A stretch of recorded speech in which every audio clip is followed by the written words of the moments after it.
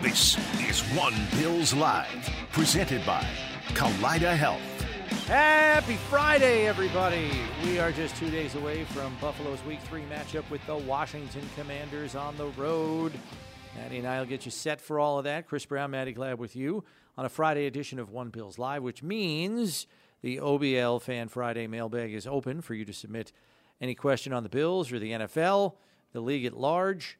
Fire away. We're here to answer those. And, Maddie, I totally forgot to ask you yesterday when you were in here about your wedding that you attended last weekend out of town. You're like way out of town. It wasn't like down the road or even in pretty out of town. Your hometown of Chicago. It was even further away than that. Yeah, I got to go to Kansas City for a friend's wedding, one of my best friends from college, so it was fun to see some college friends. I don't get back to Missouri too often because it's not the easiest place to fly into from Buffalo, so you're always going through another airport, sometimes even two, so don't get back there too much, but it's always great to see people from the college days. Yeah, and for those that don't know, Maddie is a University of Missouri alum. How much were people talking about that 61-yard field goal at the gun for Missouri to win last week? That's crazy. There was some talk about it. People loved their Mizzou Tigers there, and have so many people that were at the wedding that were Mizzou grads, so it was definitely the talk of the town at the wedding. People love watching that team play at a high level, and they've been doing better over the last couple seasons. I know it's been tough, but I think a lot of people have hope for that team this year. That kick was like an SEC record, 61 yards as the last play of the game. It was unbelievable. In addition to that, what was I going to say? Oh, the kicker. So I was talking on the phone to my son because I was telling him, did you see that kick? And he said, oh, yeah, that kid played against us last year and bombed like 5 field goals against Georgia. And I guess he's a big kid. He's like Sebastian Janikowski size. He's not a lightweight at all. So he's got a leg on him. 61 yards, though. I mean, I don't care that it's September and it's still warm out. That is a long way for a college kicker. And what a way to win the game. That guy was a hero in Columbia that weekend for sure. Yeah, people are like, oh, are they going to tear down the goalposts? And because when I was in school, we upset Oklahoma. I think it was in 2010 or 2011. We were ranked maybe top 10. Oklahoma was maybe ranked 1 or 2 at the time, and we upset them on College game day, and we tore down the goalposts, and we dragged them a mile into downtown to this bar called Harpo's, and they brought out a saw, and they sawed up the goalposts, and they handed it out to people in the crowd. So people from my generation who went to school around that time, anytime there's a big win, people are like, they tearing down the goalposts. That doesn't sound all that different from 1988 here when they beat the Jets on the field goal block game to win 9-6, and they took the goalposts and carried them up and out over the side of the stadium. I still don't know how the heck they did that. And so a lot of people, some younger fans may not realize this. So the Bills are hosting the Raiders for the AFC title game in 90, and to prevent such an occurrence from happening again, they literally put grease on the goalposts so people couldn't climb them, put their weight on it, and rip it down or hang on it. They greased the goalposts. You're not taking them this time. Mr. Wilson back then was like, I don't want to have to replace those again if at all possible. Those cost a little bit of money. They do. But we are ready for Week 3, Bills Commanders on the road. And I don't know, have you checked the weather lately? I know it's supposed to pour there tomorrow, but the last weather report I looked at I was going to say, said, what's a weather report? I was listening to WGR earlier today when Sean went on and gave his update about injuries, and Sean at the end of his segment was asking Sal, "Hey, give me a hammer report. What's the latest on the weather?" And Sal was like, "Stick around for a couple minutes. He's going to be on to do a weather report." But I couldn't stick around, so I didn't get to hear his weather report. But I'm going to put Landover, Maryland in and see what I get, because that is where the stadium is located. So at this point in time, let me see. I got a slow computer. We're searching it for you guys so you can get the most up-to-date weather report. I got a weather report. Via Brownie the Weatherman. I got a weather report from a Washington reporter I know down there. And they said the drainage is pretty good, right? The field is the field had a new drainage system put in 2 years ago, and it's excellent in comparison to what it used to be. That's good news. So it's not raining there now, so that's good. Mostly cloudy, 72 today. The rain is supposed to start this evening, go into the overnight, and then I know Saturday it's supposed to rain all day long. So that is a given. So rain overnight, all day Saturday. Now, let me see what it says for Sunday. When is it going to stop? Well, yeah, that's the key. So here is the weather forecast for Friday night, showers this evening, steady rain overnight. And then we go to Saturday, rain all day. Oh, Sunday's got rain now. Hold on. Sunday, a steady rain in the morning. Showers continuing in the afternoon, high of 67. Ooh, chance of rain, 70%. Yeah, we're going to be wet. We're going to be wet on Sunday.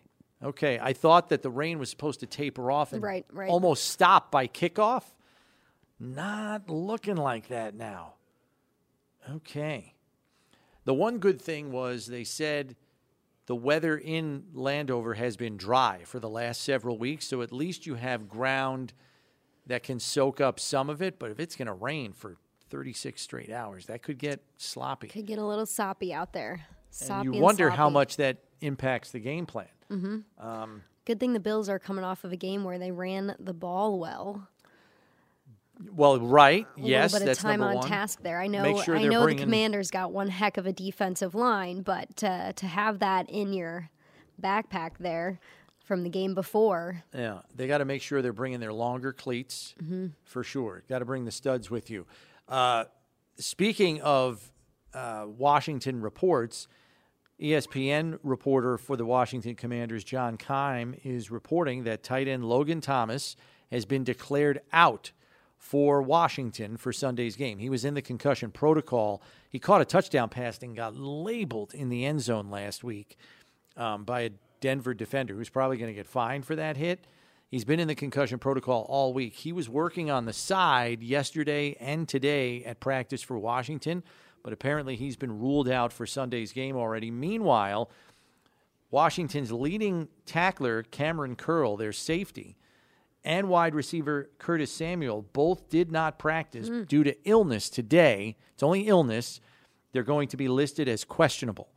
So we'll get the full Washington injury report later today in terms of final status.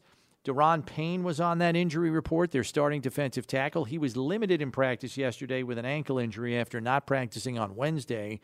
He is a major player, so his availability is going to be very noteworthy. We mentioned Logan Thomas, not going to play. Curtis Samuel did practice Wednesday and Thursday. He came off of Sunday's game with a hip injury. Now he's got an illness and is expected to be listed as questionable. Everybody else looks to be in pretty good shape for Washington. Quan Martin, their backup corner, had a concussion, but it looks like he was a full participant yesterday. We'll have to see what his final status is. And then starting center, Nick Gates, knee injury, but he was a full participant in practice. Running back Brian Robinson, hip injury, but a full participant in practice all week. So aside from Logan Thomas, their starting tight end, they look to be in fairly decent shape. Good news for the Bills, everybody is participating in some capacity today who was on the injury report. So Dawson Knox back and participating for the first time this week, coming off a back injury that held him out on Wednesday and on Thursday. And then Leonard Floyd back on the practice field. That's good news, along with Micah Hyde in a limited capacity yesterday. We'll see if they're still limited today or if they do more today in the practice setting. And James Cook back after baby number 2. He had a girl, so he's set. He's got the boy, he's got the girl. He's got a 3-year-old son, I know. And then just had a baby girl yesterday. That's why he missed practice yesterday. So congrats to him and the Cook clan, which increased their population by 1. So good for them. By all indications, everything went well, so that's good. So congrats to the Cook family on another edition. That's great. Yeah. Maybe he'll play some inspired football on Sunday. I would love playing to see for the it. new baby girl. He had a great game You didn't last hear any week. names, did you? I didn't hear a name I didn't yet. get a name either. So we'll wait on that. Maybe he has such a great game that he's in the post game, and we can ask him on Sunday afternoon. So that's kind of the nuts and bolts of the practice updates, and practice updates brought to you by LECOM, Lake Erie College of Osteopathic Medicine. And I feel pretty good about those guys suiting up on Sunday, but I guess we won't know until later. And knowing that Dawson missed both practices, Wednesday and Thursday, if he's limited today,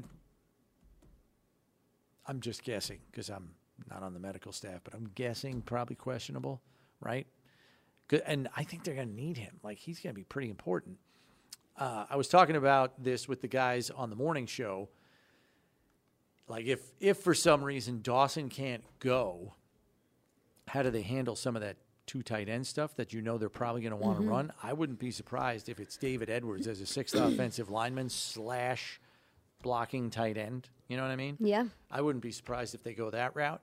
Because we saw some of that last week in the goal line situations. They had David Edwards on the left at the left tackle position. They flipped Dion to the other side, and he was lining up next to Spencer, which I thought was really interesting. So we'll see if they choose to go that route.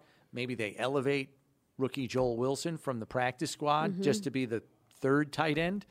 Because they ran some 13 personnel last week, too. You had Quentin Morris, Dawson Knox, and Dalton Kincaid out there last week, and it worked pretty well for them. So it's going to be very interesting to see. Hopefully Dawson is up and available for Sunday's game. As we said earlier, Friday means it's the OBL Fan Friday mailbag. Any question you got on the Bills or the NFL or the Washington Commanders, lay them on us. We'll do our best to answer them for you. 803-0550, the number to get on board, 1-888-550-2550. And, I know a lot of fans, at least the ones that I've come across this week, Maddie, the thing they're asking about is, who is this Sam Howell guy? Who is this guy? And, yeah, he's a first-year starter, so I understand why he's not a household name. But he's a pretty good quarterback, and we'll talk to Greg Cosell in the second hour of the show about him, senior producer from NFL Films, as well as co-host of ESPN's NFL Matchup Show. I know he's done a lot of film work on Sam Howell, so we'll be interested to get his take on the first-year starter at quarterback, who I think has opened some eyes and surprised some people, not only with good decision-making, but with his aggressiveness in throwing downfield. But when you have those three receivers, who I know you and I will be talking about a little bit later on in the show, it shouldn't be surprising that he's done as well as he has. I think what killed him, Maddie, was, if you remember, in his college days at North Carolina, he had a monster junior year. And people are like, oh, boy, keep an eye out for Sam Howell. He's going to be one of the top 5 quarterbacks in the draft. And then senior year, he lost all his receiving talent. Like De'Ami Brown, who's now his teammate again in Washington. He's one of the reserve receivers. He's probably like their receiver 4. He had already graduated along with a good tight end that he had down there. So he lost and they lost Michael Carter, who got drafted by the Jets, their third down back. So he lost all this talent. And Javonte Williams, now that I think about it. So all those guys left before Sam Howell's senior year at North Carolina, and his stats went down, and he fell off the radar. So I was just like, wow, he went from being like a potential first, second-round prospect to a fifth-round pick. Just because he had a down senior season. Looks like Washington's the team that's got the last laugh. I know. I mean, what he's done so far for that team and in the few starts that he's made, he looks like a confident quarterback. And if you go back and look at those college statistics, his last year, not as good, but he still had put together a productive season.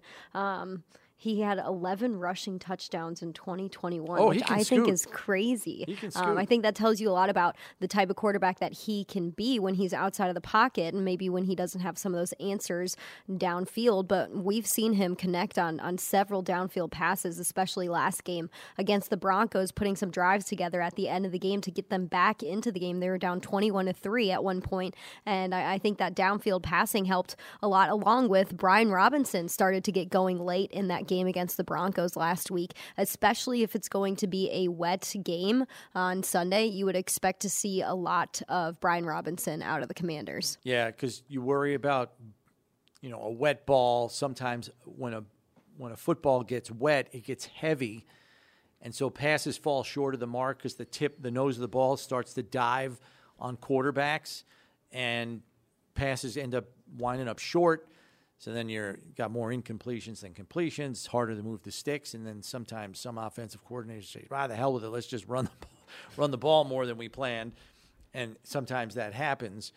But yeah, I don't know. I'm very interested to see just how bad the weather is on Sunday now that we know there's a 70% chance of rain. But let's dive into that Friday fan mailbag here. And question 1 comes from Nick, who says, do you expect Washington to drop into a deep coverage, or after seeing Josh last week, will they play tight and try to take away the underneath passes? Nick, I'm telling you right now, every team under the sun is terrified of Josh beating them over the top with his arm. So they're going to play top-down defense and say, if you're going to beat us, you're going to do it with 11 and 12 play scoring drives, not a 2 or a 3 play scoring drive because we gave up a 40-yard bomb for a touchdown. So I would anticipate Washington to take that approach. It's clear just by all of the quotes you see from Ron Rivera and defensive coordinator Jack Del Rio down there in Washington that they are hyper-aware of Josh's arm strength and are going to take a similar approach to what we saw the Jets do in week 1 and what we saw Las Vegas do in week 2. They're going to try to keep everything in front of them and say, look, you want to take the short stuff, that's fine. We're going to hope you can't be efficient enough to get 11 or 12 good plays in a row. And I thought the Bills were great at not committing too many pre-snap penalties, unforced errors, and things like that. Here's the one caveat, though, Maddie. This defensive line for Washington is so good that sometimes they force opposing offensive lines to hold them, grab them, commit holding penalties, illegal hands to the face, whatever you want to call it, even false starts for guys like Chase Young and Montez Sweat who get off the ball in a hurry. So got to stay out of unforced penalties, and then they got to be efficient on offense. But Washington is betting that you can't do that. Yeah, I mean, last week, Josh was incredible when it came to throws under 10 yards. He averaged 4.9 air yards per attempt on 37 passes, and he completed 26 of 28 passes under 10 yards. So it's been efficient for the Bills so far. I would look to see it be efficient again in week 3 if they're going to keep everything, if they're going to try and take away that deep ball from Josh and make the Bills put together those 11, 12 play drives where they really have to grind it out. I mean, right now, Josh has an 88% completion percentage on passes that are under 10 yards, right, which is the best in the NFL. So he's been so far wheeling and dealing from that standpoint. And if they've been able to do it in the first 2 weeks, you would expect them to have some success too with attempts that are under 10 yards. And then you think about the game plan that this team might have to play if it is rainy conditions, and you talk about the ball kind of diving, dipping a little bit when you're trying to throw maybe deeper passes, that maybe the game plan anyways is going to be stick to your dink and dunk plays, your guys that are underneath and right in front of you rather than trying to air it out. Well, plus I think you want to help your offensive line too, right? Like you've got a front four here in Washington that can get to the quarterback. 10 sacks, 18 quarterback pressures in 2 weeks. That's highly productive. So I think it would behoove Buffalo's offensive staff to, again, go with a lot of quick throws, get the ball out of Josh's hand quickly, defined reads that are easy for Josh to diagnose, use some motion to help him out and help him declare pre-snap, whether it's man or zone coming at him. And, yeah, use the short passes to get in an offensive rhythm. I mean, that worked very well for Josh last week. What was he, 12 for 12 to start the game, because not only were they high percentage throws, they were getting open quickly. The rush was effectively neutralized. So help your offensive line, get the ball out of Josh's hand fast. So, yeah, it's a long way of answering Nick's question. I don't expect them to cheat up at all defensively and try to take away those short routes. I think they want to keep everything in front of them early and make the Bills prove to them they can be efficient and string together 11 and 12 passes and get points. Bill has the next question. What's the outlook for DeMar Hamlin getting back on the field in a game? You want to take that one, Manny? Yeah, I mean, I think DeMar will get his opportunity sooner than later. It's a numbers game when you look at the game day roster, the guys who are up and the guys who are down, and I think you would probably get the same answer out of Sean McDermott. It would depend on what type of team you're playing against. Is there going to be a team where DeMar's skill set is going to offer something more than somebody else would, so they would elevate him? Some games, we've seen the 3 running backs elevated. Maybe there's going to be a game where there aren't 3 running backs elevated, so then DeMar can be elevated for a game. I think it's kind of, you play the game of who do you need for each week, and then that leaves the guys on the roster who aren't elevated for game day. Yeah, and what DeMar's what he's up against is essentially another safety in Cam Lewis who offers more versatility than him, because he can play nickel, he can play safety, he can even play out on the boundary if you need him at corner. And then Cam Lewis is also a first-team gunner on cover teams. He lines up opposite Saran Neal. He's essentially Tywan Jones this year. And DeMar plays gunner too, but he's on the second team. So because he's on second-team gunner and Cam offers more versatility on defense, playing upwards of 3 different positions, Hamlin ends up being the odd man out when they have to dress 47, 48 guys, depending on how many offensive linemen they're dressing. So that's kind of where it sits. I think he doesn't get activated on a Sunday until there's an injury in the DB group, quite frankly. I think that's probably what he's going to have to wait on, unfortunately for him. Chris in the mailbag asks, what will the Bills need to do to tame the Washington defensive front? Yeah, we kind of talked to Dan Orlovsky about this a little bit, and we'll ask Greg Cosell in the second hour too. But I think the formula here is to try to double from the inside out. And you can't double everybody. We know that. But I think there are going to be times where they're going to have to go max protection a little bit and have 7 in to protect because the front is that good. I think you're going to have to use double teams on the interior to keep Jonathan Allen and Daron Payne off of Josh and not squeeze the pocket down from the middle, because that prevents Josh from stepping into throws. So, and when I say double team, I don't mean for the entire play. Off the snap, have 2 guys getting their shoulder pads on Daron Payne, have 2 guys getting their shoulder pads on Jonathan Allen, and then step to the second level. 1 guy steps to the second level. You got to combo block them, I think, even if it's just for a second and a half. And that should be enough time if you're calling those short routes to get the ball out effectively. You got to do that. You got to do that against those guys. And then with the guys on the edges, you have to chip. You have to use a tight end for help or a back for help, kind of like they did last week against Max Crosby. Yeah, I was going to say, I think it comes to max protection is what you're going to need to go against a defensive line that the Washington Commanders have. I mean, they had 7 sacks last week against the Broncos, 13 quarterback hits, which is a huge number. You have 4 defensive linemen in that game who had at least 5 pressures on the quarterback. So you're going to need a good game plan going against them because you know they're going to be able to test the line and Josh at some point during this game. And so I think your answer is you put another tight end in there. You put another offensive lineman in there. You have some help from your running backs to be able to give Josh the type of protection that he needs to get the ball out quick. And I would expect, just like last week with the pressure that Josh will probably face in the pocket, that you are going to see a lot of quick throws. Yeah.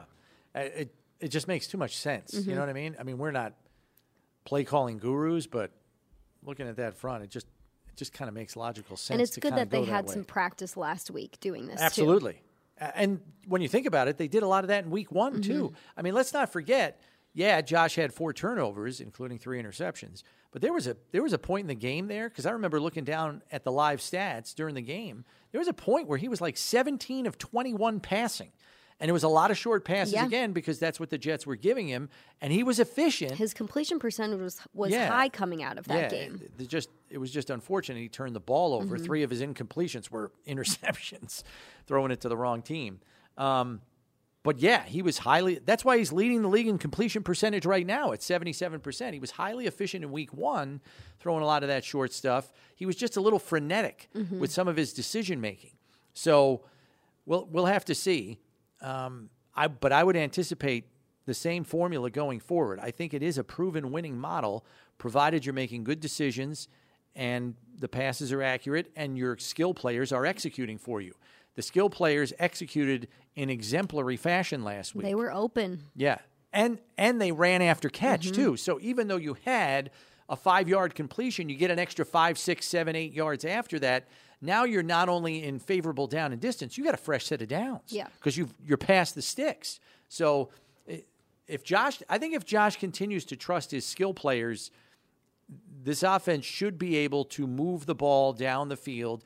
Granted, not in giant chunks, but in effective stick-moving chunks. And then if you keep doing that, you force the defense to make a decision. Like, you got to change your approach here. Yeah. So are you either going to, A, bring a safety down in the box to help them stop the run more effectively, or are you going to have DB squat on routes more, and then that can lead to more opportunities down the field, longer passes, bigger plays. But you have to prove you can be efficient, before you do that. So, and then time of possession ends up being in the Bills' favor. I mean, last week they held on to the ball for 40 minutes compared to the Raiders, who held on the ball for just 19 minutes, almost 20. And so when things like that happen, odds are in your favor because you've got the ball longer. Yeah. We are going to step aside here, but the fan mailbag is open, 803-0550, 1-888-550-2550, the number to get on board. So feel free to chime in if you got a question about the Bills or the Washington Commanders or the league at large, or heck, even the weather expected in Landover, Maryland this weekend. We got you covered here on One Bills Live. When we return, though, we are going to take a lunch break. Or, no, what do we got? We got Excuse Me, Mr. Tasker. Yeah. Now, Mr. Tasker is not here, so we're going to have to call Excuse an me, audible. Mr. Brown. Yeah, we're going to have to call an audible. We'll explain when we return here on One Bills Live. Stay tuned. All right, well, Maddie was at a wedding last weekend. Steve Tasker is at his son's wedding this weekend. So, Excuse Me, Mr. Tasker, which usually takes place at this time, is going to have a little bit of a different feel. A little spin. We will still conduct Excuse Me, Mr. Tasker, which is brought to you by Total Sports Enterprises, an official sports memorabilia partner of the Buffalo Bills. But with Steve out this week, I'll be taking over. So we solicited fans to submit their questions or their requests for a story from me. Winners selected at random will receive a premium mystery box of signed items. This could be a Bruce Smith signed photo or a Stephon Diggs signed jersey or even a signed Jim Kelly replica helmet. Yeah, it's anything under the sun. It's like a total reveal. That's awesome. So rules do apply. So make sure you visit buffalobills.com/TSE Tasker. And this week's winner, the question comes from Jeremy Gullo. I hope I'm pronouncing that right. Maybe it's Gullo. And the question is, growing up in downstate New York and being with the Bills for the better part of 2 decades now, was it hard transitioning into the life of a Bills reporter and fan during a really rough time for the franchise? Well, I can promise you the 17-year drought was not fun, watching it wire to wire. But I can tell you that even though I did grow up downstate, I was a baseball fan first and probably a basketball fan second. And then with as successful as the Islanders were when I was a kid, I was probably a hockey fan third. So football was like in fourth place. So I would watch. I hated the Giants. I would watch the Jets, but it was just like, oh, the Jets are on, let me watch. Mm-hmm. I was a dyed-in-the-wool Yankees fan, hardcore Knicks fan, and I was an Islanders fan growing up.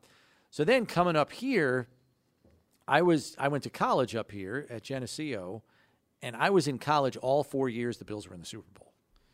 So I was very quickly indoctrinated as to how important the Bills were to fans in Western New York. And, most of the kids at Geneseo are Rochester or Buffalo area kids. So I was quickly brought up to speed on just how important Bills football was around here. And then after I got out of school and graduated, I was immediately working here in Buffalo. And, was covering sports by the mid to late 90s. Then I married a Buffalo girl. Both of my kids are born here. And I've lived here now more of my life in Buffalo than I have on Long Island. So I consider myself a Buffalonian, number one. Number two, yes, it was tough covering a team that didn't have a lot of success. I think what makes it easy, though, is how loyal the fan base is. Like, whether this team was 3-13 like they were in 2001, or whether they were 7-9 like they seemingly were every year under Dick Duran, the fans still cared. They would, I come across fans, they're asking me questions whether the team was lousy, mediocre, or actually had a chance. So that's what I think made it easier through all of those lean years. And sometimes when you're not good or your team is not competitive, all you can do is kind of laugh about it and kind of make light of it. And that's what Bills fans do to get through it when it's not their year or they clearly don't have a team that can compete. And now, when they are this good and they are a true contender, it makes it all the more enjoyable. So that's probably how I would describe it. I mean, believe me, there were a lot of Sundays I was just like, oh, God. And back then I was doing a lot more writing. It's like, how do I write about this? Like, we're trying to, make it as palatable as possible. But, yeah, it was fine. I think it's because Bills fans on the whole are just so resolutely positive. Like, they always have hope at the beginning of every season. And I think what made it tolerable was you always felt like we were all in it together, if that makes sense. Yeah. Does that make sense? Like, it was like like Steve says it all the time. Like, if you're affiliated with this team and the fans recognize it, you're part of a family. Like, you really are here. Whether you're working for the team, covering the team, or rooting for the team. Like, it's all one big family here in Western New York, and I think that's what makes it special. But I was indoctrinated very quickly by my wife's family. It's just like, look, you're on board or forget it. If you want to marry into this family, yeah, you right. have no choice. It was a little Chris bit Brown. of that. You're There was gonna a be little bit Bills of that. fan, or you're not going to be a part of the family. I am going to relay one story. So I am dating my future wife. We're not engaged. We're not married. None of that. I am at the house. This is like shortly after the Super Bowl years ended. And I am being put through the paces of watching some VHS tapes of her family dancing in their driveway in the middle of a snowstorm after they won one of the AFC title games to go to the Super Bowl again. It wasn't the first one. It was either the second or the third one. And they're all out there waving flags, dancing in the driveway. It's snowing. And There's you're like saying, what am I getting? What and am I'm I watching getting this myself going. into? I'm like, these people are around the bend. Like, what? They're around the corner and down the hallway here. Like, this is what is this? Ride but or die. What I quickly came to realize was that's everybody here because they're that nuts about the Bills, and it's great. It's amazing. Good, bad, or indifferent, it's go Bills. Like, every day in the fall, winter, and even all year round, which is why I'm fortunate enough to be able to do a show like this 365 days a year. Because there are people, Maddie, out of state or out of town who aren't Bills fans. My mom will even say it. She goes, how do you talk about Bills football for 365 days a year? I said, because people care enough. Because there are people interested in talking Bills football. When I tell my NFL counterparts who work for other teams that we do a show, you guys do a show all year. They're like, it's not seasonal? What? How? How is that possible? That's right. Said it used to be 3 hours. Yeah, and I will say that down in New York, which I still believe is always going to be a baseball town first, they talk baseball all year round. Now, look, during football season, they'll talk football. They're not nuts down there, but it's hot stove league when the season's over. Like, when the season ends in October or November, if one of their teams makes the playoffs, they're talking about free agency, hot stove league. Like, they talk baseball 365 days a year down there, and I did as a kid. Here, it's football 365 days a year, and with good reason. So, every city kind of has their number one sport, and, I mean, it's unquestionably football here. And I know Maddie's happy about it, and so am I. So, because hopefully the Sabres can have a good season this year. Well, that's right. You get a pairing of both, because that's when the town is the best. Right, and I'm not trying to dismiss the Sabres out of hand. I mean, they're very popular here too. But we know the hold that the Bills have on this community, and we're happy about it. So, yeah, that's probably a long-winded way of answering your question, Jeremy, but congratulations. You are our winner this week, courtesy of Total Sports Enterprises, who will be presenting you with a premium mystery box of signed items. And if you want to chime back in and let us know, I'd love to know what he ends up getting. Yeah. Because that's going to be pretty cool to see what you end up opening up. The big reveal. You see all these guys online now. Do a little unboxing video. They're opening packs of cards, or like all those guys that are into memorabilia, guys and girls that are into sports memorabilia, and they do these reveals. Do you still have baseball cards? Oh, yeah. You were a baseball card collector, right? I was a Cubs? big baseball card collector. My dad was a huge collector, and I think he recently ended up going through the process to sell a lot of his cards. Oh, really? Okay. And I think found out that some of them aren't worth what he thought they were going to be worth. And maybe that number has gone down over time. I know during COVID it went through the roof again because people didn't have anything else better to do. But I think it's back down because he had found a bunch of boxes and was telling us. And I have a huge binder of baseball cards somewhere in my house that I grew up in. Maybe the binder was a part of the cards that he also wanted to sell. But yeah, me and my brother collected baseball cards crazy. I may have to give him a call because I'm pretty confident I have a Ryan Sandberg rookie card. Ooh.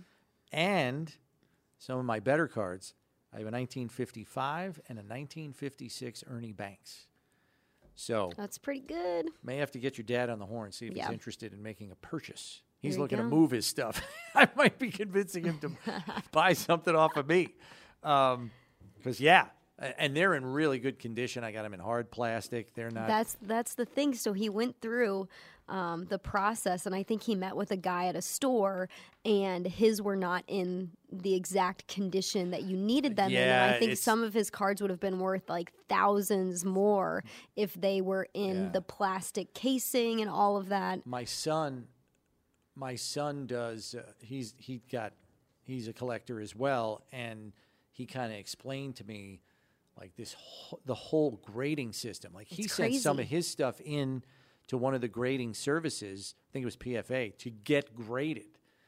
And like they came back and he was expecting to get like a 9 or a 10 on a grading, and it came back like an 8 because the card was printed on, like the image was printed onto the card, and it was like a centimeter off center. So it was like an 8.5 instead of a 10. Yeah, it's pretty nuts. He's just like, wow. So, yeah, they are pretty strict with that for sure. We have to move along now and get to sound bits as the Bills prepare to take on the Commanders, and that is presented by Tim Hortons. Let's hear from the players on their upcoming matchup with the Washington Commanders. We're going against a good front, making sure we're getting the ball out and getting our guys in space and forcing those interior D linemen to move around the field, tire them out just a little bit, and just making sure we're spreading the ball around fairly evenly and just being two-dimensional. I think there's a lot of former first-round picks along that front, and they have 7 sacks last week and I think 14 quarterback hits or so. It's impressive. We're going to have to do a good job of trying to make sure that we manage that as much as we can. Being down 21-3, I believe it was at halftime against Denver, and being able to come back and win the game. A bunch of guys that looked like they played well together. A resilient group of guys, and like I said, we're going to have to play extremely well to win. We're excited about the opportunity. a good quarterback. I know he's young, but he gets out there and he sits in the pocket and he lets it go. So it's a good quarterback. We respect him. He slings the ball down the field. He's a tough dude. He stays in the pocket. He scrambles around, makes plays for his team. So we got a lot of respect for him, and we're going to come out and do our best to limit that. He's going to throw the football, and he trusts his playmakers to be able to go up and make plays. He trusts his guys down the field with the speed that they have. So it's going to be a fun game. First and foremost, we always got to beat the dudes in front of us. So I know as a D-line, before we can even talk about the quarterback, we got to focus on winning our one-on-ones. I mean, he's probably going to have to work more mentally just based off of the fact that he's a rookie, you know what I'm saying? So just being in his first year out there, I mean, we're going to do what we do and play hard. When I say Washington defensive line, what's the first thing that comes to mind for you? Pass rush. Pass rush is good for them. Chase Young's back. Montez Sweat, their 2D tackles are big, strong guys in the middle that know what they're doing. So it's going to be a good challenge. Look forward to it. For us, it'll be just a tremendous battle, as it is every week. But, I mean, not only do these guys compete, but they have the skill set of, they're elite football players. And we're going to have to bring our A game to compete in a hostile environment come Sunday. Each week we're going against the D-line as well. We have to be aware of that and know that we don't have all this time at the line of scrimmage out. We have to get open, making it easier for 17. So we got to know that we're not only going against the guy in front of us, but we're going against the guys on the line of scrimmage. As good as they are in the back end as far as like DBs, even across the league, when you face a team with a D-line like Washington, the Commanders, when you're running your route isn't with the DB, it's with the D-line. You know what I'm saying? As quick as they get back there, you need to be running your route with some efficiency. You need to be clean. You need to be crispy because they're going to get back there. You know what I'm saying? It's going to be some pressure applied. Luckily, I got a quarterback that can move around a little bit, maybe shake some guys off. But that race is always between you and the D-line, so get off the ball. You know what I'm saying? You need to get off the ball. You need to be running with speed and tempo. So, yeah. It's one of the best groups, if not the best group in the league. Up front, they're all big, fast, powerful, explosive. They all can get after the quarterback. They'll occasionally run games, but they want to beat you one-on-one, mostly. They're more of a pack. Yes, right? yeah.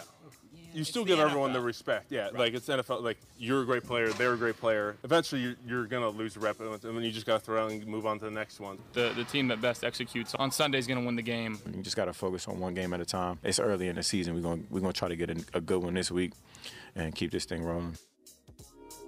Sound Bits presented by Tim Hortons. Get the app, get the rewards. We take a break here, but when we return, it's lunch break time for Maddie and I.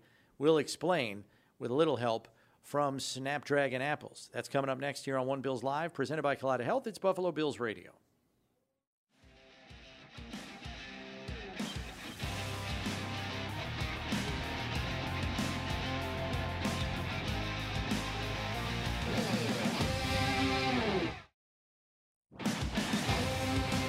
All right, welcome back to One Bills Live. Chris Brown, Matty Glab with you, and it is time for us to take a lunch break presented by Snapdragon Apples, the official apple of the Buffalo Bills. And today, happy to report that we have a healthy chicken salad featuring Snapdragon Apples. They're served on a slice. So you have like chicken salad, for our radio listeners, sitting on an apple slice. And you just pop that thing. It's like a take off of a cracker kind of thing. I was going to say, if you're not a bread person like myself, apples are better. Yeah, and I got to tell you, so this is an interesting combo, and I'm going to be housing this in a very short period of time. But as we know, and as we've told you before, Snapdragon Apples, if you're not familiar with them, epic sweet, snappy flavor, monster crunch, incredible juiciness, and chicken salad with Snapdragon Apples. Great way to prep lunch for the week. So, yeah, like Maddie, who's not a bread person, she stays away from the carbs mostly. I try to. This is an alternative. Like some people have done cucumber slices in the past. This is an easy one to get your kids to eat because the apples are so sweet. So now you're eating healthy stuff on top of the apple slice, which is already healthy to begin with. If your kid doesn't like chicken salad, just get the Snapdragon apples and slice them up. They'll eat them in a second, I promise you. And it's the perfect time of year to go grab some Snapdragon apples because this is the time where apple season is booming. They're actually, Snapdragon apples are being picked now all across New York State, so they will be available soon at your local Wegmans. I don't know how they got their hands on these for us. But they are going to be in plentiful supply very soon. Do you go apple picking usually locally? I usually go every year. I usually try to get out with the missus once. We used to do it with the kids a lot, and I just grab all the ones I have. I'm gonna have to call around to see which local apple orchards has Snapdragon apple. Yeah, have Snapdragon trees. Yeah, because you hear about all the other kinds of apples that have been around. Snapdragon's like new on the scene, so I got to find out who's got those, because I'm not going to an apple orchard unless they have these now, because they are good. It's one of my top apples now after being introduced to them through the good people at Snapdragon. So, chicken salad. Are you a chicken salad person? Because I am. I love chicken salad. I think I'm just about every salad: egg salad, tuna salad, Same. chicken salad. But I do see some red onion in this chicken salad, and I am a huge red onion fan. I will put red onion in just about everything. So Maddie and I will be diving into these in short order. And as we mentioned, this is our lunch break. It's presented by Snapdragon Apples, the official apple of the Buffalo Bills. If you want this exact recipe for how to put this chicken salad together and serve it with Snapdragon apples, you can check our Twitter handle at @OneBillsLive. We have the full recipe there.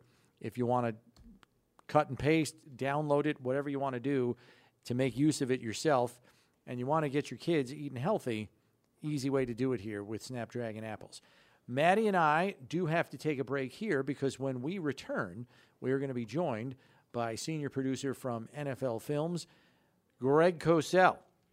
We're going to dice up Washington Commanders tape with him, get some X's and O's from the master of the film room, Greg Cosell, when we return for hour number 2 here on a Friday on One Bills Live, presented by Kaleida Health. It's Buffalo Bills Radio.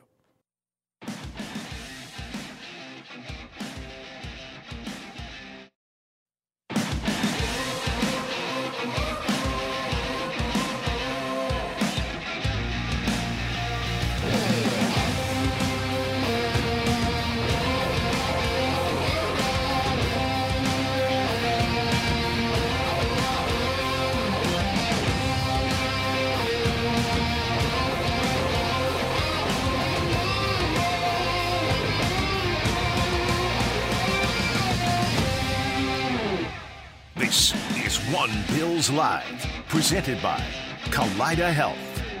Hour number 2 on a Friday. That can only mean one thing: our weekly visit with senior producer from NFL Films, Greg Cosell, also co-host of ESPN's NFL Matchup Show. And his appearance every week is brought to you by Scott Lawnyard, an official commercial site work partner of the Buffalo Bills. Greg, we've got an interesting first-year quarterback here that Bills fans are going to see in Sam Howell. And yes. I think it was a guy that was a victim of having a down senior year at North Carolina after a fantastic junior year. And because he's only 6'2", he ends up being a fifth-round pick. But here he is, and he's playing well. Yeah, I actually think he's 6 feet, Brownie. So, but you're right. He was viewed as a descending player based on his final year at North Carolina, certainly coming off the year prior. And given his height, there was a sense that, okay, descending player, 6 feet. What are the percentage chances based on sort of the historical record that he turns into a good quarterback? Now, he started 3 games, so we're not going to sit here and say he's on his way to being great. But I have to tell you, I watched the game, of course, last year, the final game of the season, and the 2 games this year, and he's showing a lot of traits that you really like for a quarterback. Number one, and I'm sure it's a function that he's always been shorter, is he's an over-the-top thrower. And you don't see many over-the-top throwers in the game anymore. Drew Brees was an over-the-top thrower, another 6-foot quarterback. He's really tough in the pocket. He does not bail. He stands in muddied, noisy pockets with people around him and delivers the football. And he is willing to turn it loose and make difficult throws, which I always believe is an important trait in this league. And he has more than enough movement to be a quarterback that can make those second reaction plays. So he's shown a lot through these first 2 games. Obviously a big road win when they were down 21-3 to Denver, in Denver. You don't see that very often coming back against the Broncos like that on the road. Yeah, speaking of being down against the Broncos, what is it about Sam Howell, this Eric Bieniemy offense, and the offensive weapons that the Commanders have that they've been able to come back twice now in the fourth quarter to start the season? Yeah. Well, I think Howell, probably a lot of that is just mentality. But also you have to execute, Maddie. I mean, there's no brilliant answer for that. Obviously against Denver this past week, they were down big, and it would require him to make throws. And I think they actually have a really good system as well in terms of what they do with their route concepts. There's a lot of ways that they overload zones. They do a really good job with their receiver splits, because all these things, receiver splits, really dictate a lot of how coverage gets played. So, you could say, for instance, it's cover 3, but you can play cover 3 multiple ways, and receiver splits can dictate how you play it. I think they're really, really good with those kinds of things, and he's just made some really good throws. Look, I'm sure it's been a highlight all week, and I actually broke down the play in the matchup show this week, but his 30-yard touchdown to McLaurin, it was a really well-designed concept, but it was a big, big-time throw, and that was not an easy throw. And then the other part of the offensive equation, Greg, is obviously the addition of Eric Bieniemy as the offensive coordinator. Yeah. I would say one of the more interesting things to come out of the first couple of weeks, we've noticed that the Bills have been susceptible to screenplays on defense through the first 2 weeks, and we see Bieniemy using screens sometimes on down and distances that don't indicate a screen could be coming. I mean, he did some on 2nd and 5. There were some interesting choices by him to use the screen game on atypical screen game down and distance. What do you make of that? Well, it's funny you say that, because obviously Eric Bieniemy comes from Andy Reid. Andy Reid has always been a phenomenal screen coach. They had a great screen on 2nd and 14 this past week to start the fourth quarter, and it was beautifully, beautifully designed the way they did it, and they pretty much got Gibson. That's who they threw the screen to. There was really no one out there other than the man defender who was covering Gibson, and it was an easy block for the offensive line. So they've done a really nice job with how they get to screens, because ultimately what you want is, you don't want a number of defenders out there to be in front of the screen. You want in an ideal world, you'd like one defender, 2 at most, but they do a really good job with that. You're right, Brownie, and that one really stood out to me because it was 2nd and 14, and they threw the screen to Gibson, and he had so much room to run, it turned into a 36-yard reception. Flipping to the Commanders' defense, we know their defensive line is one of the toughest in the NFL, especially to start the season, with the amount of pressure they can put on the quarterback using just 4 guys. They have a really talented 4 guys up front. All 4 of them put registered more than 5 pressures in that game last week against the Broncos. So when you're dialing up a game plan to go against a defensive line that the Commanders have, what's the recipe for success to be able to find some success against a really tough defensive line? Well, Maddie, I think that the Bills will try to do some of the things they did last week. I mean, they probably did it last week to get Josh Allen back on track, but you want to get quick game throws. You want to minimize the pass rush, because if you get the ball out quick, the pass rush becomes a non-factor. Now, obviously, when it's 3rd and long, then it's a different scenario. It'll be interesting to see. The Commanders are a big they play a lot of what we call big nickel with 3 safeties.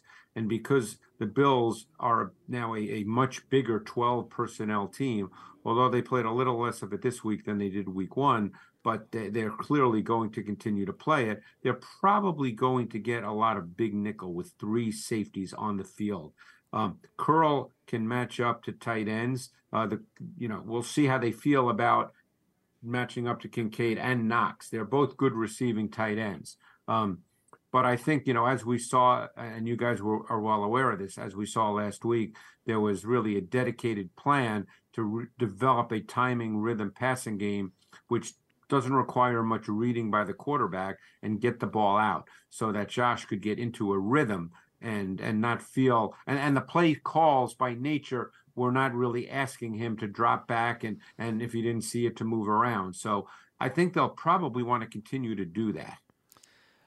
Flipping it back over to Washington's offense, Greg, we know that they have, 3 speed type weapons in Samuel, Dodson, and McLaurin, and all 3 of them can threaten all 3 levels of the defense in passing concepts. How has Bieniemy deployed them? Has he purposely mixed it up each of the first couple of weeks, sometimes series to series, or have those 3 players settled into roles that can be defined per se within the concept of the passing game? I think there's always a tendency here and there, Brownie, but I think they've moved them around, which is, another tactic that Bieniemy brought with him from Andy Reid. McLaurin will line up as the boundary X, but they move their receivers around. It's you can't just hone in and say this is where he's going to be.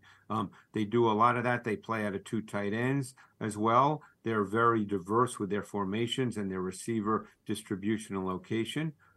So no, it's always, I think, early in the season, even though Bieniemy may have a track record, and he certainly does with the Chiefs, now he's with a new team with different personnel. So as you know, Brownie, and Matty, you probably know this as well, during the season, you're kind of working through the early part of the games to see what you're going to get from teams because it's still early in the season. So, while coaches often coach against coaches, sometimes when they're with a new team, you have to wait and see how they feel about their personnel and how they're going to deploy them. Yeah, and in addition to those 3 wide receivers, they've also been able to use Brian Robinson as a good complement to those wide receivers, especially in the second half of that game against the Broncos. He really started to show up. How is Bieniemy using the running back in Brian Robinson, and why has it worked through 2 weeks, especially in this last week, registering some big numbers? Well, they want to run the ball, Matty. They're not one of those teams that wants to drop back 40 or 50 times. They do want to run the ball. Robinson is a physical, competitive runner. He's not necessarily a big play back, but he's a sustaining back, and they want him to be a foundation of what they do on offense. Last week through the first half, they were not getting much done in the run game. And the second half, it started to click a little bit. Obviously, the score dictated that maybe they couldn't stay with the run as much as they would like. But in a normal game, they want to run the ball. I mean, my sense is in a normal game, they would like Robinson to have 20 carries. And he's the kind of back that can wear you down. And while he's not truly explosive, guys, he's got a little more juice than you might think. He's not just, 3 yards in a cloud of dust. So, if this game is just played out normally without, let's say the Bills getting ahead big, then I think you'll see Robinson be a significant factor in the run game. I know it's only been 2 games in his NFL career here, Greg, but what is your take on Emmanuel Forbes, their top draft choice? Yep. He's starting. He has an interception on his resume already. Long, tall corner. It's a little bit of a slender build, but what have you made of his play through the first 2 weeks? He's a really good player, Brownie. I did him obviously coming out of Mississippi State. He can play press. He can play off. He's really quick to the ball. He's obviously long-legged just by the nature of his build, but that doesn't really seem to impact his quickness, and he's got some suddenness to him. He's a really good corner, and he's shown throughout his career in college, and he had the pick last week. Obviously, it was a miscommunication, but he still made the pick. That when he does get his hands on the ball, he catches the football. So, it'll be interesting how they play. They're not necessarily a matchup defense. So, I think you'll see Fuller at left corner, Forbes at right corner. That's in their nickel. Yeah. When they played big nickel, St. Just was the right corner and Fuller was the left corner. Forbes did not play in the big nickel. Okay. They had a third safety, Butler, and he was, and he also played in the dime package. So, we'll see. You know, obviously Forbes is a really good player. I like him a lot, but he played right corner and Fuller left corner when they were in their nickel or dime. Staying with rookies, what have you seen out of Osiris Torrance and Dalton Kincaid through their first 2 games in the NFL? Yeah, I mean, Kincaid's going to be a big factor in this offense, and it'll probably increase as the season progresses. You know, obviously the first game was a little bit of a struggle. This game was a certain kind of game, the one they just won against the Raiders, to try to get back on track. So there wasn't much verticality in this game by design. But he's capable of that, Kincaid. But there was one play I really, really liked. I think it was in the second half where he hit him right in the middle of the field. I thought that was, you know, the kind of play that, you know, you ultimately want to see. You know, and I thought that, you know, that was just a really good example of sort of play calling more than anything else. But Torrance, I think he's been a little up and down, but I think you can see what kind of player that he is. I think he'll be a good run blocker. I think that the pass pro will come more as he plays. But I think he'll be a really good player. You know, just look, it takes time. It often takes time for offensive linemen. We did see, Greg, that there are reports out of Washington. Logan Thomas is out for this week. Yep. He's still in the concussion protocol. I know they have some other athletic players like Cole Turner at the tight end position. Do you think it changes their approach much, if at all? I don't think it changes it at all. Turner was a player they really liked. He's big, long, athletic, came out of Nevada. He's almost more like a wide receiver in some respects, Brownie. So they'll play him and they'll play John Bates. So they do still have 2 tight ends that are quality players. So they still can line up in 12 personnel. I don't think that changes their approach or their philosophy of how they want to play at all. And then looking at the Bills' offense, one facet of their offense, the run game against the Raiders really kind of popped off. You saw James Cook have 123 rushing yards, and Damian Harris and Latavius Murray were successful on the carries that they got as well. You saw Josh Allen only had 7 rushing yards. You said the Washington Commanders are a team that really wants to focus on running the ball, and we could see that a lot going forward. The Bills, with the quarterback that they have in Josh Allen, you know, not the focus of the offense because of the type of arm that Josh Allen has. But what did you see out of that run game, and maybe how it could impact things moving forward if it continues to be as consistent as we saw it was against the Raiders? Yeah, I think to me, ultimately, we'll see how they continue with the run game, because what struck me was that 9 of Cook's 17 runs, and granted, they were ahead and they started to pull away in the second half. So we don't know if this is what they want to continue to do or not. But 9 of Cook's 17 runs came as an eye back with Allen under center. I'm very curious to see if they kind of move a little bit in that direction and try to develop more of a run game in a more conventional way with Josh under center. Now, one play they love is sort of that sprint draw. There's a lot of elements to this sprint draw that they run. They may not even call it sprint draw because there's different O-line splits. It's kind of a tough play to evaluate for me because it looks different all the time, but it's in the sprint draw family. Obviously, that's out of the gun, but I'm curious to see, guys, if they continue to run with Allen under center and have sort of a more conventional run game and feel like, hey, let's line up, let's try to be physical, and let's run the ball, as opposed to the run game being an offshoot of the pass game. That would seem to make sense to me this week, Greg, especially. I mean, wouldn't you rather try to dictate to this defensive front, let your linemen fire off the ball, not all the time, but enough to kind of keep them honest, number one, and at least give your offensive line the feeling that, hey, let's dictate to them instead of backing up in pass pro for 3/4 of the game. And I think that's a great point, Brownie, because, you know, the bottom line is this is one of the best D-lines in the league. You know, we haven't mentioned Jonathan Allen or Daron Payne, and we should, because they are really, really good inside. And Torrance obviously is going to get one or both of them throughout the course of the game. And you don't want to ask this O-line to have to be in a reactive mode for a good part of the game. You want them to feel like they can come out and you know, to use the football term, to hit them in the mouth, as it were. And you want to feel like you can see how that goes. So I agree with you. I think you might want to line up. Again, that doesn't mean you start every drive on first down and just hand it off. Right. But I think that needs to be an element of your offense. One last one for me. We've covered a lot of the storylines of this game. What do you think this game comes down to between these two teams? I think it with the Bills, I think it always comes down to efficiency on offense because, Josh Allen is one of the most intriguing quarterbacks in the league in that he's so knockout artist based that he can make big plays any given week. Obviously, last week, though he did not do that. Obviously, he had the 40-yarder to Davis, which was on third down in the fourth quarter. He obviously made the incredible throw to Shakir for the touchdown, which was a great play, truly an unbelievable play.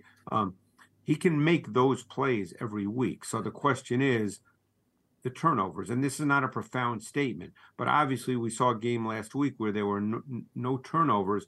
And so it became kind of a methodical blowout. They never gave the ball back to the other team. They were able to sustain. One thing about this Bills offense these last number of years, as you guys know, which is, everybody talks about third down being the quarterback's down. The Bills are great on third down. And as long as they don't turn it over, their offense tends to really be good. It can be good in multiple ways. It can be good methodically, and it can be good with big plays. So that is really kind of what to me most Bills games come down to because of because of the quarterback. I guess I would be surprised defensively if they gave up a ton of points, but on the other hand, as Brownie pointed out, Washington has three really good receivers, and they're tough to cover. Yeah, and it's interesting that you mentioned third down because that was going to be my next question, Greg. So fantastic segue here. Since 2022, the Bills' offense is the best third down conversion offense in the league. Yep. And since 2022, the Washington defense is the best third down defense in the league. We know why the Bills are good in converting on third down. What is it about Washington that makes them so effective in defending on third down? Is it because they often force long down and distance situations, or is it a little more complex than that? Yeah, I certainly don't know offhand, Brownie, what their third and long, how many they face. Right. But they certainly have a really strong pass rush. I think we can say that without, with no hesitancy. They can rush the quarterback, and they can rush the quarterback both outside and inside. So it's not as if they just have one pass rusher that you feel, okay, if we take care of him, we're good. I mean, those two guys inside are really, really good, Allen and Payne. And they can bull rush. They can drive interior linemen right back into the pocket. So there are going to be Josh Allen's second reaction movement plays in this game. So the question is, what are the results of those plays? Yeah. That to me becomes a critical point. I thought that Josh Allen in this past game against the Raiders was very conscious of not making the kind of play that could really hurt you. Now, it depends how this game plays out. Sometimes you need those plays. You need a big play depending on how a game goes. So we'll see. But their pass rush is going to pose some problems at times in this game, and how Josh and the overall offense react to that could be a determining factor in how this game plays out. All right, Greg, thanks as always. Enjoy the weekend and the oodles of football that will ensue, and we will catch up with you next week. All right, guys, appreciate it. Thanks. All right, that's Greg Cosell, senior producer from NFL Films, co-host of ESPN's NFL Matchup Show, joining us, and brought to you, as always, by Scott Lawnyard, an official commercial site work partner of the Buffalo Bills. Third down is a money down every week, Maddie, as we know.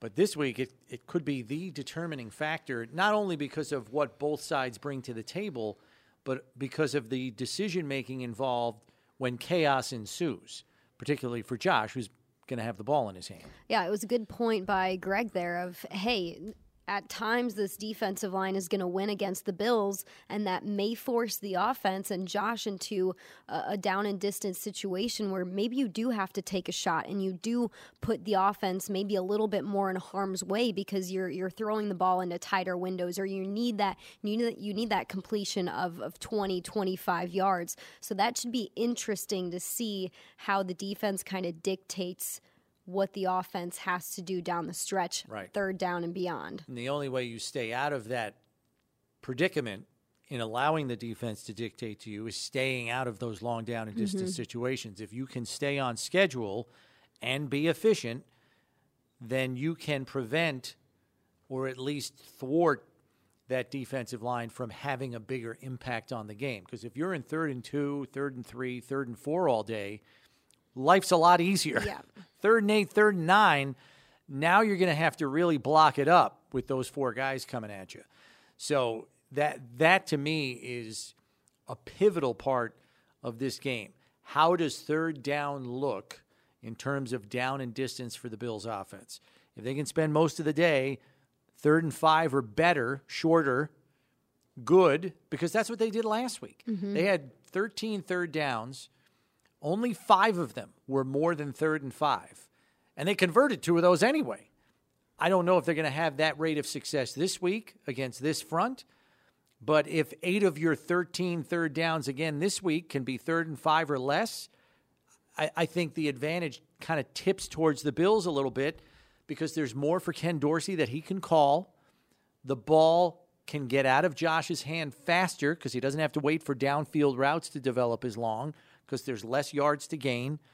That really tips the balance in favor of the Bills, the number one third down team in football on offense since last season, against the number one third down defense in football since last season. It's really going to be compelling to see how that down plays out specifically when Buffalo has the ball.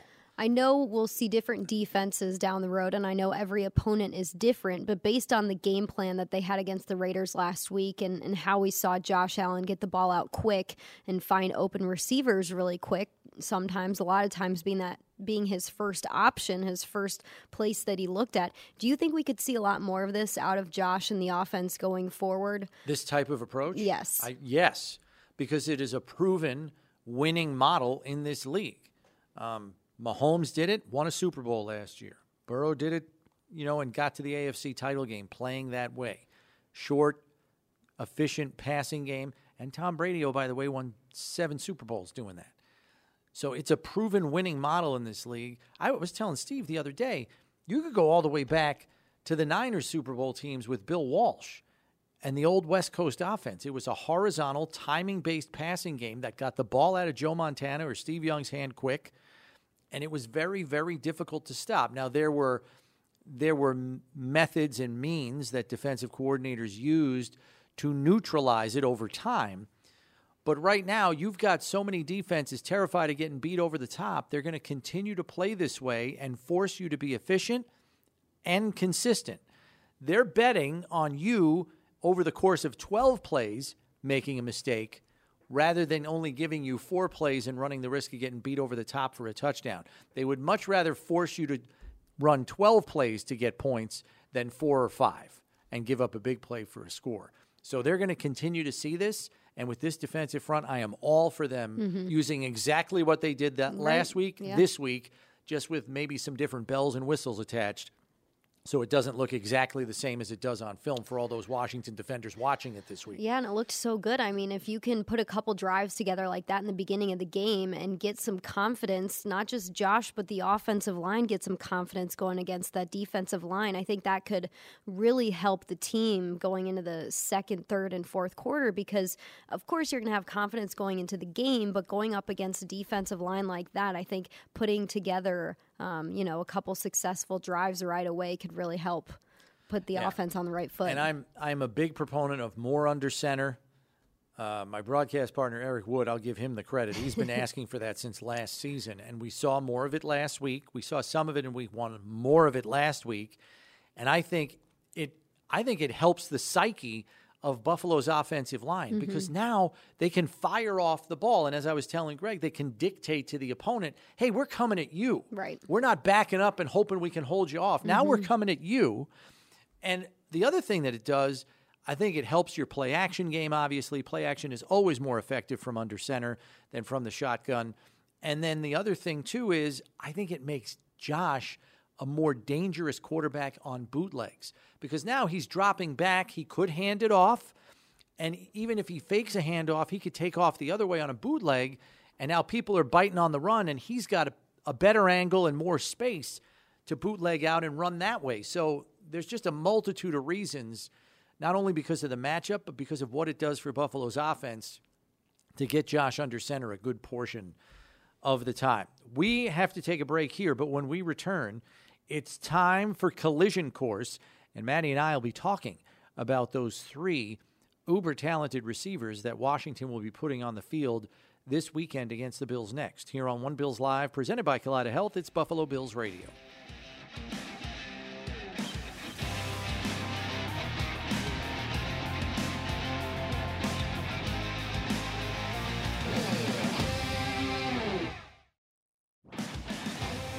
Welcome back to One Bills Live here on a Friday. Chris Brown, Matty Glab with you.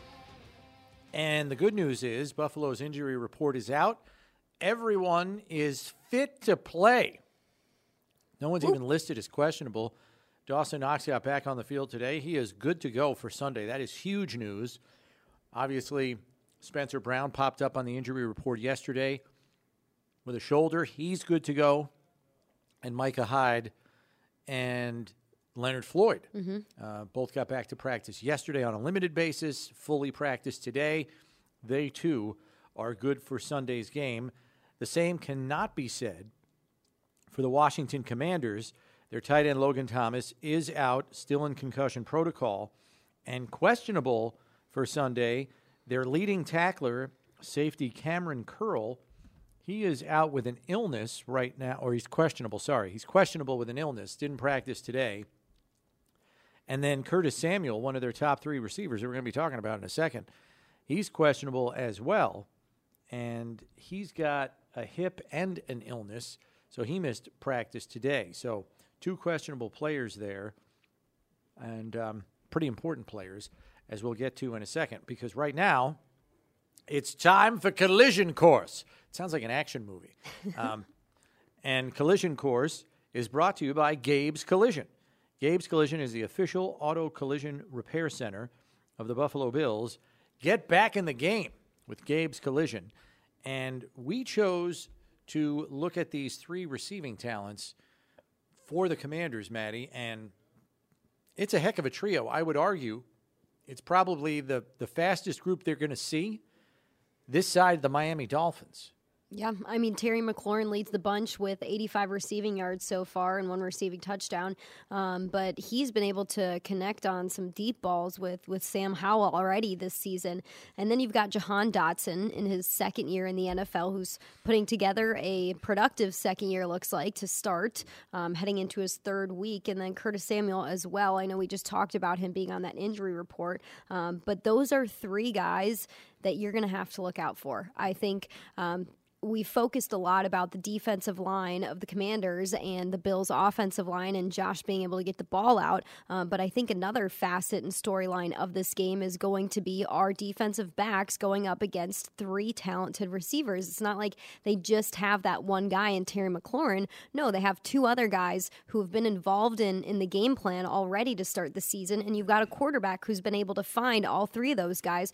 So I think our defensive backs will have their hands full shutting those 3 down. Yeah, I mean, we've seen Howell be aggressive, throwing the ball into tight windows. That's due in part to his arm strength, which I think is still underrated.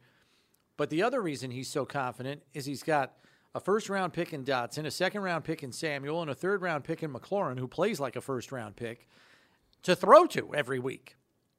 That would make anybody confident that has any measure of arm strength at the NFL level, and they're making plays for him. So without Logan Thomas, who's out and in the concussion protocol for them, their tight end, they're probably going to be leaning on these 3 guys all the more. Curtis Samuel, I mean, he's questionable, but I would expect he's going to play. The guy's going to eat some chicken soup and be good to go on Sunday. And even if he's not, their 4th receiver is De'Ami Brown, who Sam Howell played with in college for 3 years at North Carolina. So even if Samuel can't play, they got Brown waiting in the wings to step in if necessary. So this receiving core will be the stiffest test for the Bills to this point and may serve, quite frankly, as good prep for the speed demons they got down in Miami in Waddle and Hill, because these guys can fly, maybe not to the same level, that the Cheetah and Waddle can, but they are going to put some pressure on these DBs. And when you have receivers like this who can get up on the toes of the defensive back so quickly, it forces the defensive back to make a decision. And that decision is he going to break this route off and I got to stick my foot in the ground to stay with him? Or do I have to flip my hips because if I don't, he's going to blow my doors off and be behind me for a 60-yard touchdown? Yeah. That's the kind of pressure that receivers with this kind of speed can put on a defensive back, and it's not easy when you're facing those guys for sure. And that's where your safeties come into play too. Jordan Poyer and Micah Hyde could be tasked with doing a lot if you're talking about the speed of receiver who can get by a cornerback. And when you look at our defense stats, looking at how they have done against quarterbacks and against wide receivers so far, they've allowed 2 passing touchdowns, good for 9th best in the NFL. They've been allowing a 65.2% completion percentage.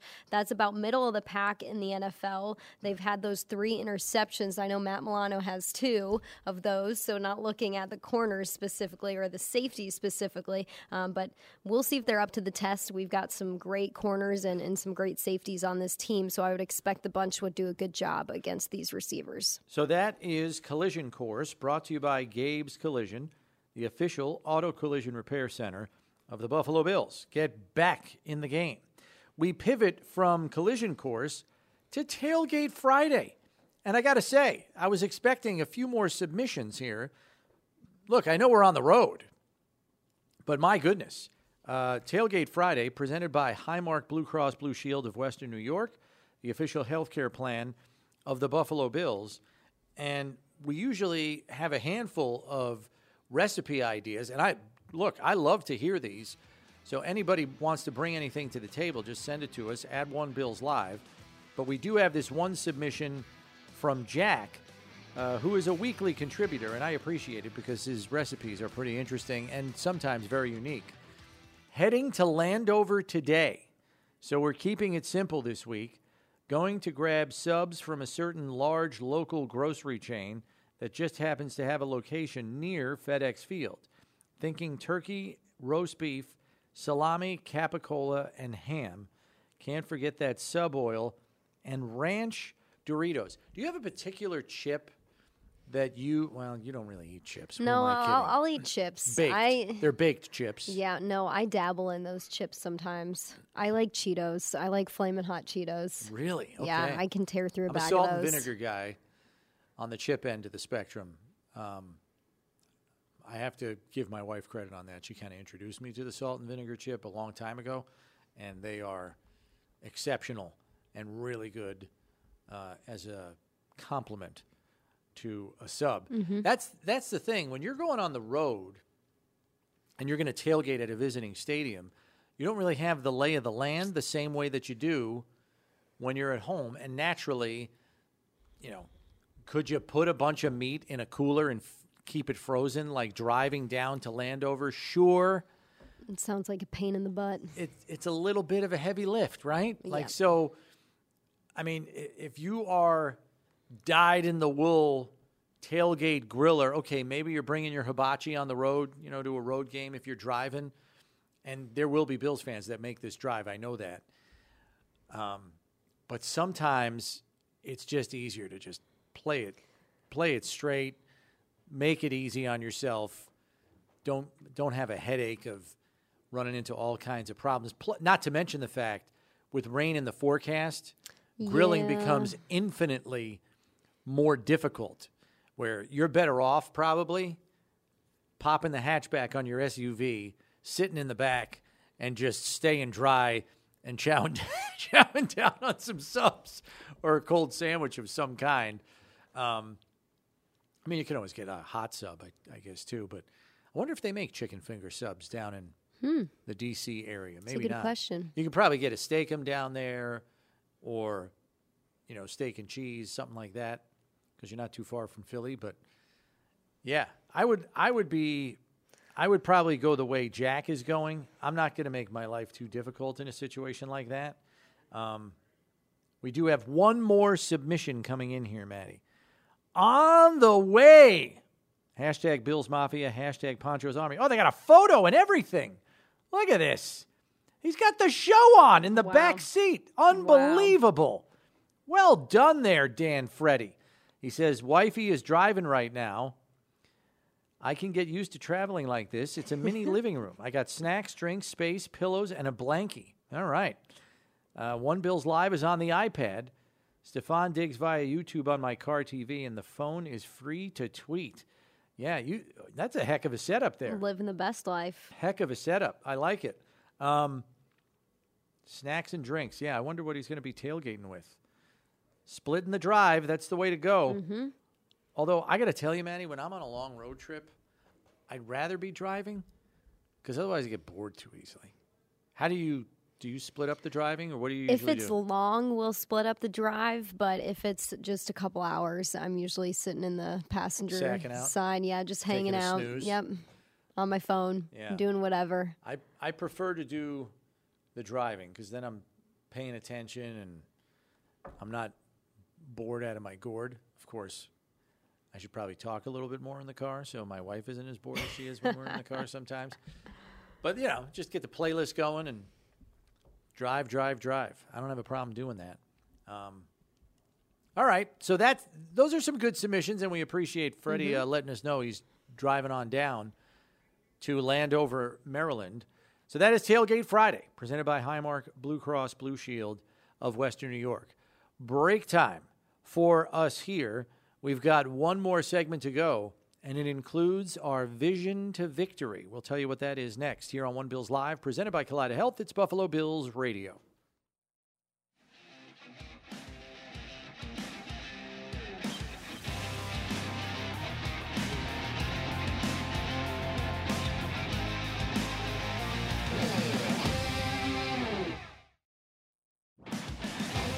Time for Vision to Victory, presented by Atwall Eye Care, the official eye care provider of the Buffalo Bills. Maddie, what is your vision to a Bills victory Sunday? Okay, my vision is that there's going to be rain in the forecast. So I'm thinking about what the Bills need to do if it's going to be raining. We saw James Cook, Damian Harris, and Latavius Murray have a great game against the Raiders. James Cook went over 100 rushing yards on the ground. Harris and Murray found the end zone on some rushing touchdowns. I think we're going to need to see some more of that if we're dealing with wet conditions. So you're thinking of a muck-it-up type game potentially. Yep. And you're going to need your mutters to come through for you, and that would be Damian Harris and Latavius Murray. I like that. I'm a proponent of the high-efficiency model continuing on the offensive side of the ball. And if the conditions are as they appear they could be, I think that a short passing game would be smart as well to pair with that rushing attack. So I am all for the high-efficiency model continuing for Buffalo's offense. I think that will propel them to a valuable Week 3 victory. Maddie, what is the latest on the weather? You were just checking during the break. It's not promising. Guys, we were talking about this storm being a cyclone originally. Well, Warren Sharp just tweeted, breaking, it's official. We have a tropical storm, Ophelia, and it looks like it's hitting the D.C.-Baltimore area during the Commanders and Ravens games per the National Hurricane Center's 2 o'clock model, looking at the track of the storm. So if you go on Twitter, you can see this model, and it looks like it's moving up the coast, and it's going to be in Commanders territory in that D.C.-Baltimore region area for kickoff. Oh, I mean, it's going to be there before kickoff. Yeah, You're talking about the weather, but it's still going to continue on throughout this game. Yeah, they said it originally was supposed to rain all day Saturday, and the hope was that it would be moving north up the coast by kickoff on Sunday. That does not look to be the case. The storm has grown in size, so it's covering more area, and so it will not be out of the area by kickoff. And they're saying it's going to be there like in the thick of it at 2 o'clock. Like that's late second quarter. Yeah. So looks like might be something in it that for the they'll whole have to game. deal with. It's a poncho day. Hopefully, Freddie and Wandering Jack have their ponchos with them for this one if they're going down to that game, which they said they were. Get ready, so guys. Good luck, guys. Get the poncho, or if you don't have one, buy one because you're going to need it, along with with your Wellington boots. You need your rubber boots out there. Thank God they fixed the drainage system there 2 years ago, because if they didn't, there would unquestionably be standing water. I'm trying to remember the highlights of the game I watched like 3 years ago. It was Washington, another team, and half the players looked like they were riding slip and through slides. Puddles? No, they were on slip and slides, gosh. diving for a ball. They would slide like 15 yards because it was like a slip and slide. It was unbelievable. So the Bears 49ers was the game. There you go. Because the Bears field used to be bad too, but I guess it's a little bit better now too. Washington's drainage system is a lot better, so that's good. Hopefully the conditions hold up. Maddie, thanks for helping us these last couple of days with Steve out of commission. We appreciate it. We'll be back on Monday at noon to talk about this one. We'll see you then.